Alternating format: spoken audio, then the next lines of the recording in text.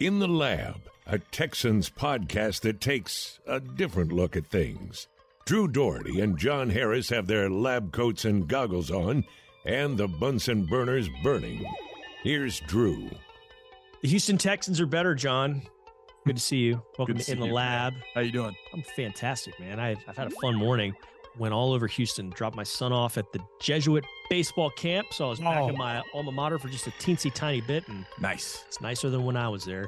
And it was kind of nice. But I was there and then shot they're called stand-ups here in the biz, but they're basically the introductions where you see a reporter on camera and he's setting up or she is setting up, throwing to a video. Mm-hmm. And we shot those stand-ups, those introductions on the east side of Houston. There's a mural at 210 Jensen Drive. Didn't know where that was. 210 Jensen, okay. But Jensen. There's a pretty cool mural, and I think it's changed a few times. But then it's also got a really perfect view of downtown Houston. I'm sure there will be buildings where I was standing that will block all that view someday. Yeah, someday. But we took advantage of it and got some good stuff on the way into work, and you can see that Saturday night at 11 on ABC 13 KTRK. But back to what I said, John, the Texans are better. I'm not going to say they're going to win 13 games. I'm not going to say they'll win 6 games. Either of those would be a big improvement over what we saw in 2022. But the Texans are better than they were last year, the year before. And there's an excitement. And I'm saying this purely off of what I saw on the field against air, without pads, without tackling or anything like that over the last 3 weeks, basically. Texans are better. You've got a good O-line. I think you've got a secondary that's going to do some things. And I'm excited, dude. I know you feel the same way, but what are the 2 or 3 reasons that make you most excited and have you in agreement with what I led this whole podcast off with? I don't think there's any question.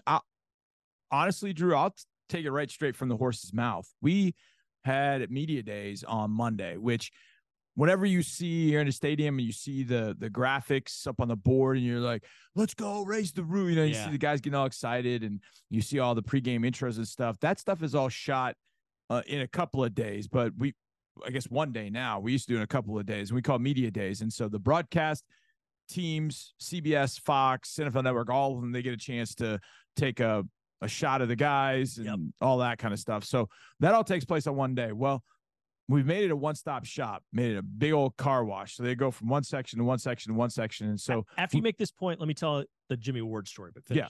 So Mark and I in studio, we had about 30 guys. Yeah. I can't get all 90. It was one interview after the next. Bang, bang, bang, bang.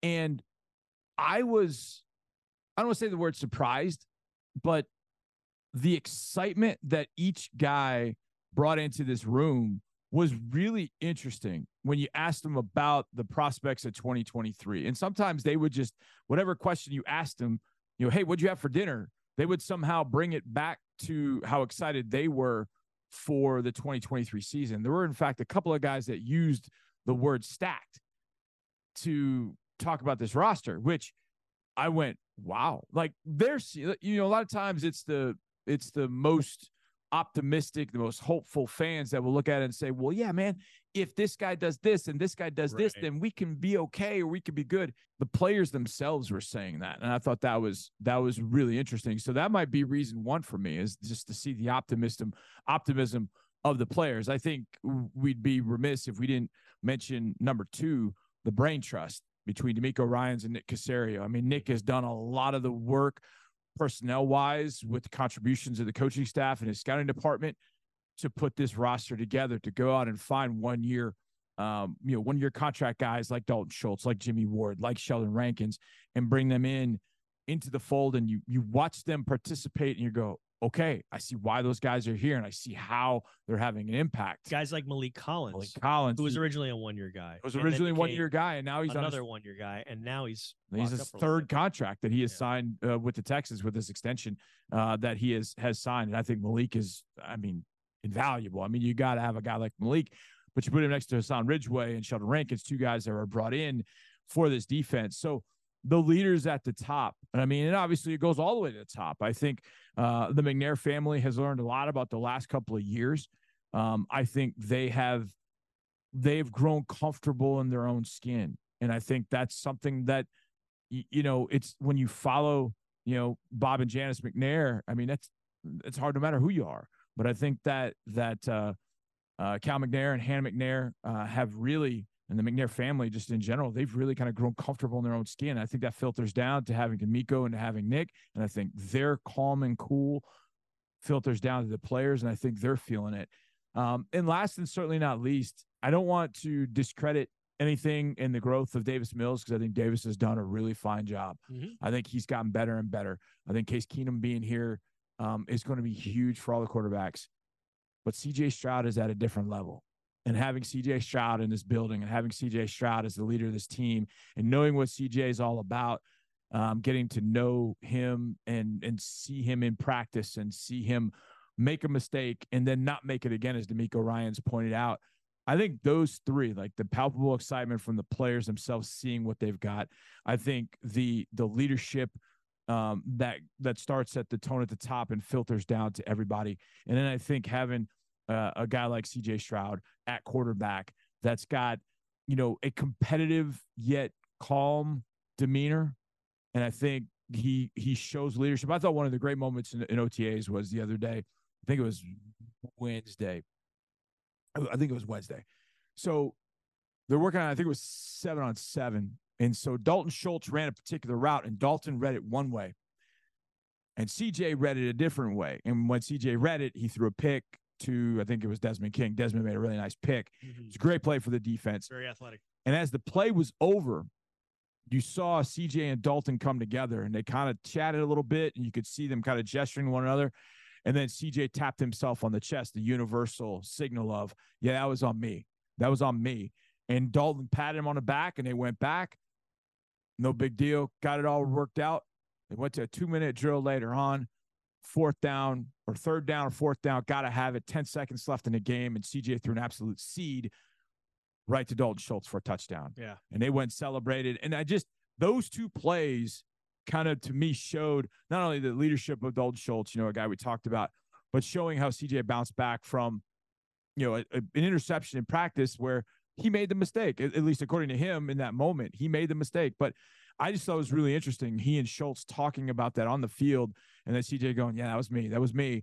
And then later on throwing that touchdown to Schultz in a really tough drill, a 2-minute drill, at the end of practice can be really, really tough for the offense. And they worked it perfectly. And then for CJ to make that throw to Dalton, I thought was really, really cool to kind of bookend that first moment with that second moment. And all that kind of gave me a charge, Drew. A lot to talk about there for sure. Yeah, I love those three that you reeled off, those three reasons. And then I'll add in this. You also sprinkle in some playmakers at all three levels of the defense that you've added. It's like Tajin. Yeah. Like via the draft, Will Anderson Jr. He's D'Amico Ryans is having to hold him back, because he's having to, you can't hit right now. Right. Pads are off. Yeah. Blah, blah, blah. He can't wait to see what this guy does.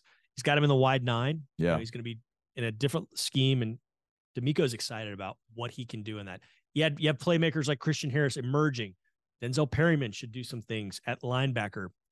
Those guys are really exciting. Jalen Petrie entering year 2.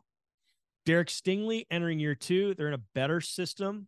Jerry Hughes talked about it. You and I were sitting next to each other when Jerry Hughes was at the podium earlier this week, and he said some pretty eye-opening stuff. We're going to write about it next week, but yeah, there's a lot to go on and be excited about. Jimmy Ward, who is somebody I was mentioning earlier, he's going to do some nice things. And speaking of Jimmy, you talked about media days. Like, for example, I hung out with Jimmy Ward on media days and walked him to the set where, he'll be like this. Yeah.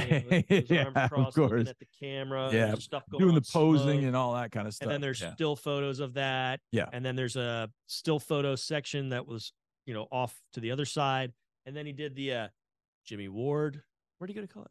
Northern Illinois safety, like that thing for NBC. For NBC. Yeah. So they kind of go and do all those things, and they just bang it all out at once. And it's pretty fun. But I'm excited about all the playmakers on defense on top of the stuff you were mentioning. So with 6 weeks until the Texans get back at it with training camp practices beginning at the end of July, health aside, what is your biggest question mark? That's a good one. Mark and I have thought about this. And we've talked about this. And I've grown to really like the wide receiver crew. I really like it. I like when Nico and Robert are together. I like it when Tank and Nico are together. I like different groupings that they've put together. And I do think that they have got a variety of pass catchers. I think the biggest thing going in, and maybe along with health, Drew, it's the fact that you do and probably will have a rookie quarterback starting week 1. So, the ups and downs that go with a rookie quarterback, I think, are pretty obvious. But I think one of the things that can help him is, does a true number 1 receiver emerge, or is a number 1 truly needed? Like last year, Jacksonville, I didn't think Jacksonville had a true number 1.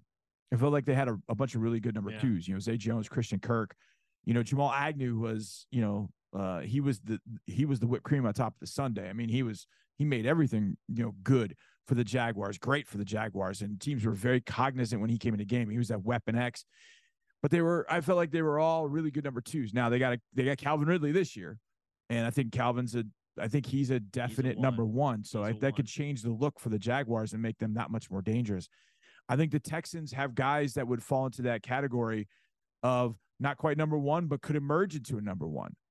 And I don't know if it's altogether needed that you have, okay, that guy's our number 1, that guy's our number 2. I don't really mean it like that. But I mean that bona fide go-to weapon when it's third down and it's 3rd and 7, and everybody in the building knows you're throwing a ball to that guy and he makes the catch. The Andre Johnson, the DeAndre Hopkins of the world, Brandon Cooks, even Will Fuller. You knew the ball would go to one of those guys on 3rd down and you were going to move the sticks. Who is that guy?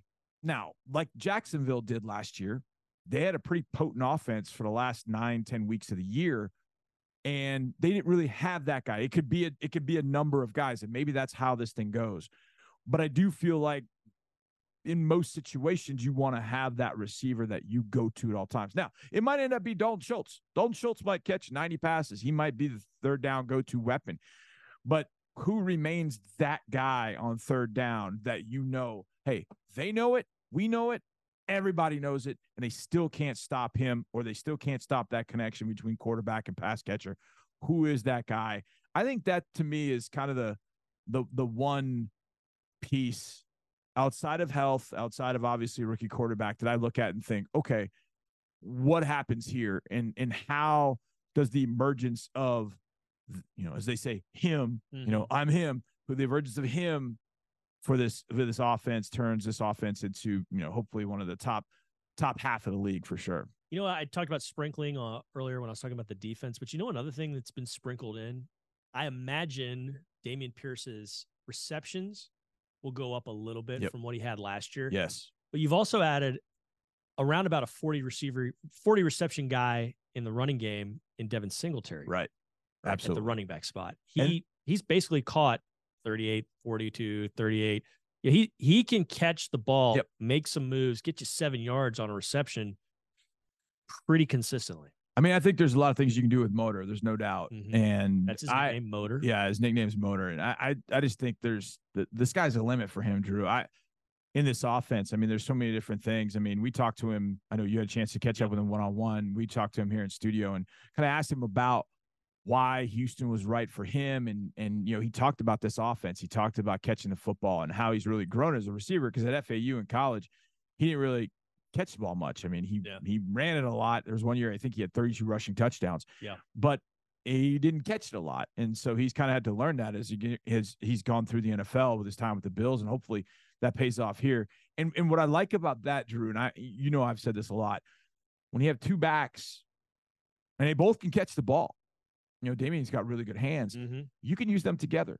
You can do some 20 personnel, 2 running backs and no tight ends, and really do some stuff with 2 running backs like that. And we've seen the 49ers do that. Defense. Yeah. That's so I'm really excited about what pass catchers can do, but I still think when you look at the great teams in the league and you go down each one, Philadelphia on 3rd and 5 is going to A.J. Brown. The Chiefs are going to Travis Kelce. I mean, he's a tight end, but they're going to Travis Kelce. The Rams go to Cooper Kupp. Mm-hmm. The Vikings are going to find Justin Jefferson no matter how many guys are covering him. Kirk Cousins is locked into him. The Bills are probably going to go to Stephon Diggs if Stephon Diggs is around, but this is interesting. Yeah. So, yeah, I had an interesting note. I texted Sal after we talked to Devin Singletary. My buddy Sal Capaccio is the Southern Report for the Bills, and I was sending him a note because Devin talked about how much he liked him.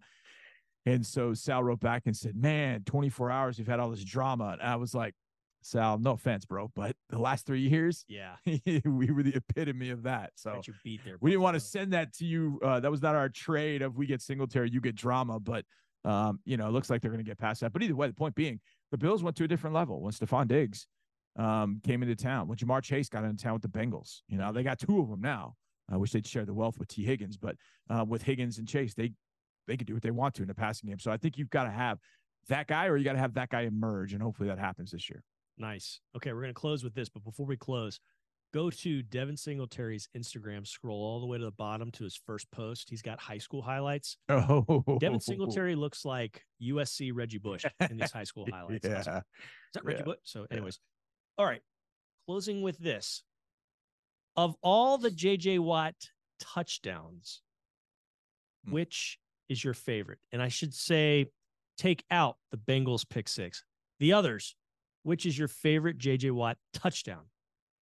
I feel like every touchdown of his came with a story in some sense. Of course. Just like Brock said, every interception has a story. Yeah, right. Thanks, Brock.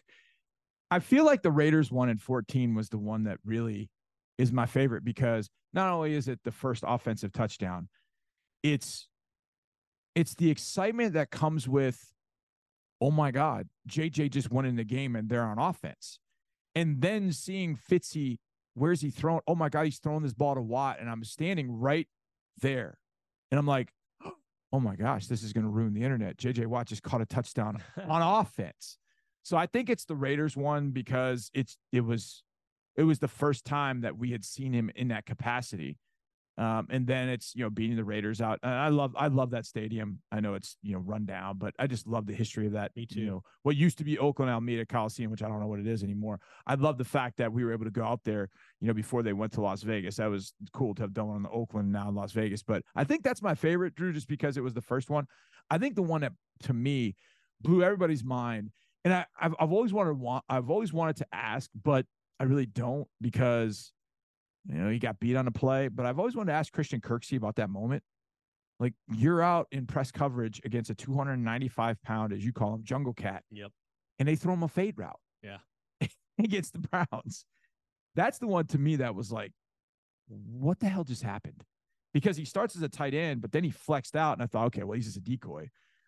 No, they throw him a damn fade route. And that's the one, to me, that was like, okay, this guy's he's just a different cat, is altogether, like a different animal altogether. But the Raiders one was the first time where he went, I'm like seeing it all, telling Mark in his ear, Watt in the game, tight end, Watt's at tight end, and then he throws to Watt. That's probably my favorite one, just for that reason. How about you? That was cool. That one, but also the touchdown here against the Bills and the touchdown here against the Colts, because that year in 2014, so he was already a superstar. In 12, he won the Defensive Player of the Year award. Yep. 13 was awful for the team, but he was still really, really good. He was an all-pro. 14, he was a comet that season. I mean, he scored the 5 touchdowns, did everything on defense, all that. But that year, when he would make a huge, huge play like that, and then you'd go to break, and normally the Texans here at NRG Stadium, you go to break and it's 18 different sponsored segments, and you've got this and this and this that you got to fulfill. Smartly, they would say, pause that, and they just play Turn Down for What by Lil Jon, and they'd show the replay of JJ making the play, and then they'd cut to JJ on the sideline, and you'd see like the side of his face, and then you just kind of look at the camera and you go like, and the place would go bananas. And they'd show a bunch of people in 99 jerseys dancing, and they'd go back to JJ and he'd be like, and they it just kept going on, and that would be the whole break. They just play that, and this place was special back then. So that was mine. But I love that. I was up in the Oakland Coliseum press box, and I get nudged in the ribs by one of the young interns in the media relations department. He says, oh yeah, JJ's in the game. Check this out. And I look up and I type that he's in the game, and then bam, catches a touchdown. It was wild. It was really, really fun. He's wide open. I'm like, what were the Raiders thinking? It was a novelty at that point. Nobody knew or thought about it. But then they were covering him the times after that, but he still caught the touchdowns, which was really, really cool too. All right, John, good talking with you, and let's do this again very, very soon. This is In the Lab.